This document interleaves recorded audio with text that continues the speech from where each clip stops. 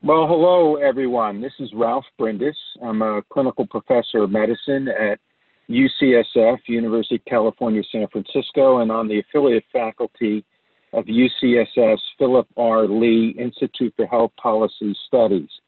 I'm here today to talk with Dr. Lawrence Sperling. Larry is the Katz Professor in Preventive Cardiology and the Professor of Global Health at Emory University. He also is the chair of the World Heart Federation Roadmap on Prevention of Cardiovascular Disease among people living with diabetes. And he has an important role with the ACC as the co-chair of ACC's Diabetes and Cardiometabolic Working Group. Larry is going to discuss with us the management of patients with cardiovascular disease and diabetes. Welcome, Larry. Thank you very much, and I'm really glad to join you today on this interview. This is a really important topic for our cardiologists to be aware of. So, Larry, why don't you give us a background about the management and the challenges of patients with diabetes and cardiovascular disease, particularly in the new era where we actually have 12 classes of anti-hyperglycemic medications. How should the cardiologist approach such patients? Yeah, I think the cardiologists are well aware of the intersection between diabetes and cardiovascular disease. In many ways, we have come to recognize that diabetes is a disease state that goes way beyond the blood sugar, and it is very much a disease of the blood vessels, both the microvasculature, but importantly, it is a disease of the macrovasculature. And patients with diabetes, their predominant morbidity and mortality comes through cardiovascular events.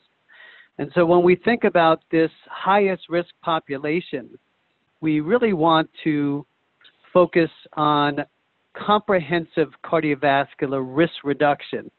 You mentioned there are now 12 anti-hyperglycemic agents, and so we need to extend what we've become very comfortable with in terms of the paradigm of risk reduction to several of the classes of these agents that now have proven cardiovascular benefits. So when we see patients with diabetes, first of all, what is our general approach and management to them as we try to manage their risk factors in this setting? Yeah, the general approach is one that we call the ABCs of cardiovascular prevention. And when we look at the diabetic, the A stands for assessing risk. They are a high-risk population, and certainly those with established ASCVD and diabetes are among the highest-risk patients we care for. We want to think about antiplatelet therapy, blood pressure control, cholesterol management, cigarette cessation, and then coming to the diet and the weight, healthy dietary patterns, focusing on either modest weight reduction or at least not gaining weight, and then exercise and education. So that's extending the ABCs to the diabetic population. Why we're here today, though, is that for the first time we have classes of agents that initially were explored as agents to affect the blood glucose that unexpectedly were found to be agents that have cardiovascular benefit. And the data now is rapidly evolving.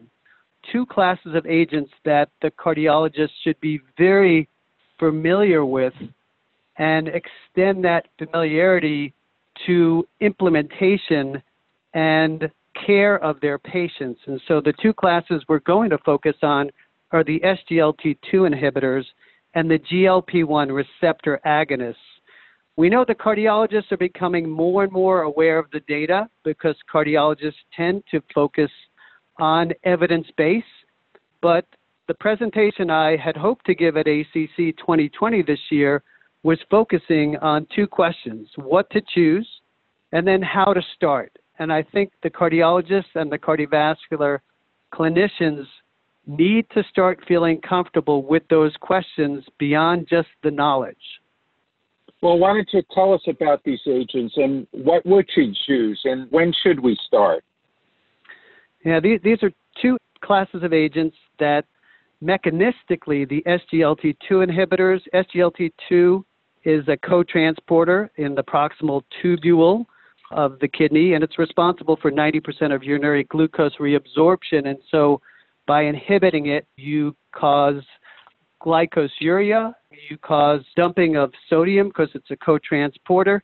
And we think the potential mechanisms, although nobody knows for sure, involve this primary benefit, but also reduction in blood pressure, reduction in weight, and potentially other atherosclerotic benefits. We do see in the randomized controlled clinical trials, the first of these was the EMPA-REG study with empagliflozin. We saw an early separation of the curves, and the primary benefit was a composite in cardiovascular risk reduction, including mortality, a reduction in heart failure events and heart failure hospitalizations. The GLP-1 receptor agonists, these are agonists that are glucagon-like peptide receptor agonists, and they stimulate insulin release and glucagon release. Nobody knows the exact mechanisms of benefit in this class as well, and there are all kinds of speculations about anti-atherosclerotic benefits and reduction in oxidative stress. These agents appear to have their benefits not immediately, but during the time course of months to years. Well, they're really fascinating new classes of drugs with interesting mechanisms, and as you point out, have shown benefit in patients with heart failure and atherosclerotic disease and maybe even renal protection. So my understanding, Larry, is that endocrinologists and maybe even primary care docs are better at prescribing these medicines to date rather than cardiologists. Why should cardiologists get involved when they manage patients putting in a stent in patients with type 2 diabetes? And how would you suggest that they incorporate the medication into their armamentarium and in the diabetes care team? Yeah, we have data that shows that, and this comes from Boston, that shows that although cardiologists are thinking about these agents, they're ultimately not prescribing them, even though the data now is getting stronger and stronger through additional clinical trials. And so I do think the cardiovascular specialists need to feel comfortable with choosing, and the question is how to choose. The ACC published the 2018 Expert Consensus Decision Pathway on Novel Therapies for Cardiovascular Risk Reduction in Type 2 Diabetes and ASCVD. And I would refer those listening to this podcast to this excellent document. We're in the process right now of updating it. Hope to have the update out in JACC by this summer.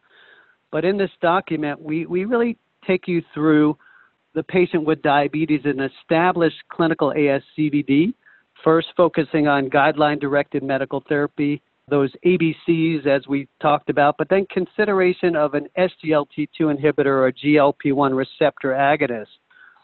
Why to choose one versus the other?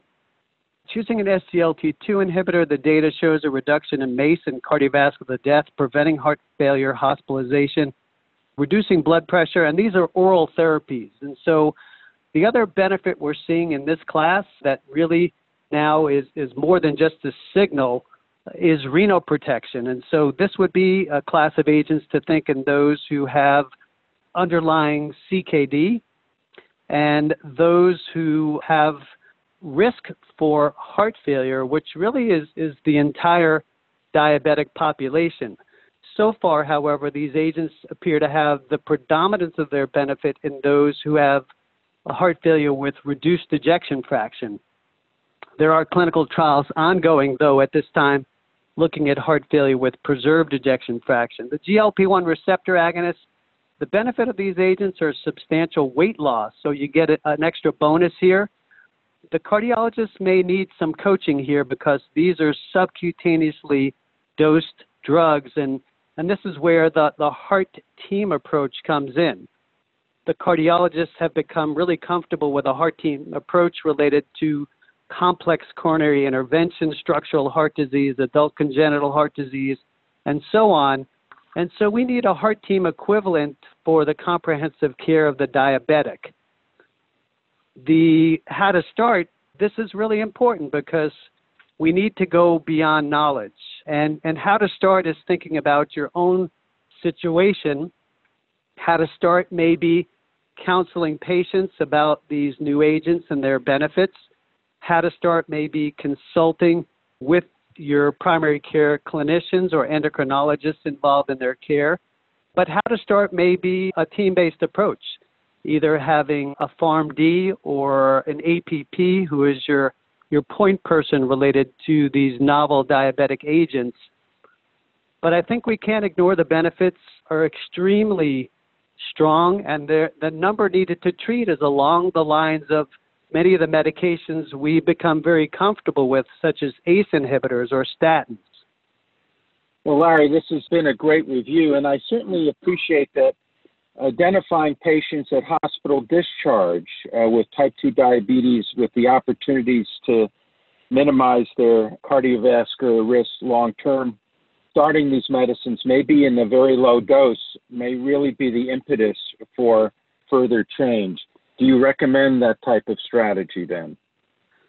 Yeah, I think that is a good strategy. First of all, there's no evidence so far that there's a graded dose response regarding the cardiovascular renal benefits, and so the SGLT2 inhibitors should be initiated at their lowest doses.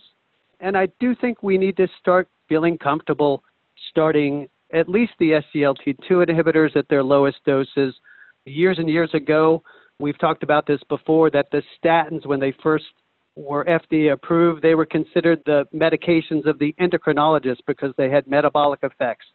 And then when we saw the randomized controlled clinical data, which now is incontroversial, these very much became drugs that the cardiologist uses as part of their usual toolbox to reduce cardiovascular risk. And so you mentioned opportunities on initiating these agents. At the time of discharge, that's a good capture moment in a patient with diabetes and known ASCVD. Certainly at the time of diagnosis of clinical ASCVD in a patient who's already has known type 2 diabetes and on a drug regimen that doesn't include one of these novel agents that have proven cardiovascular benefit.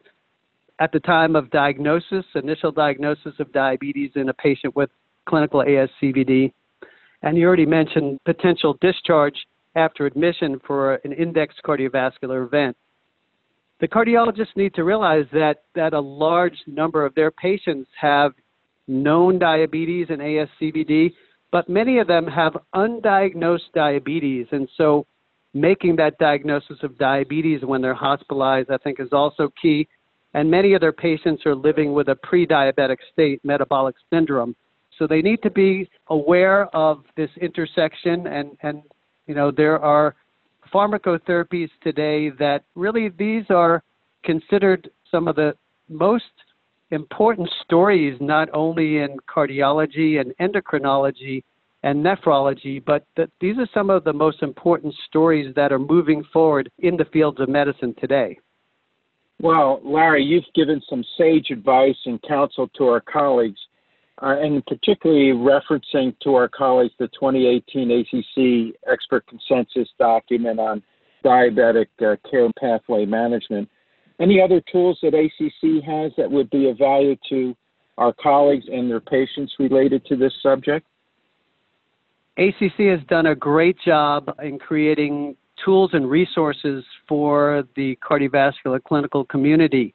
As a companion to our expert consensus decision pathway, you can download a tool that will provide you with that how to choose or what to choose and how to start. So looking at the key considerations in the use of these classes of agents. And then ACC also has had some nice information for individuals living with diabetes through CardioSmart. So both on the clinician end and the patient end, they're really, really excellent resources and tools. Larry, any other closing comments or points for our cardiology consultant audience?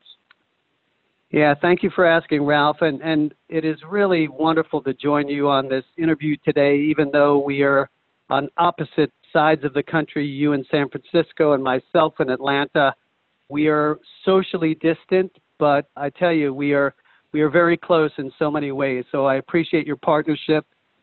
So to close here, I mentioned earlier, diabetes is not just the disease of the blood sugar, but it is a cardiovascular disease.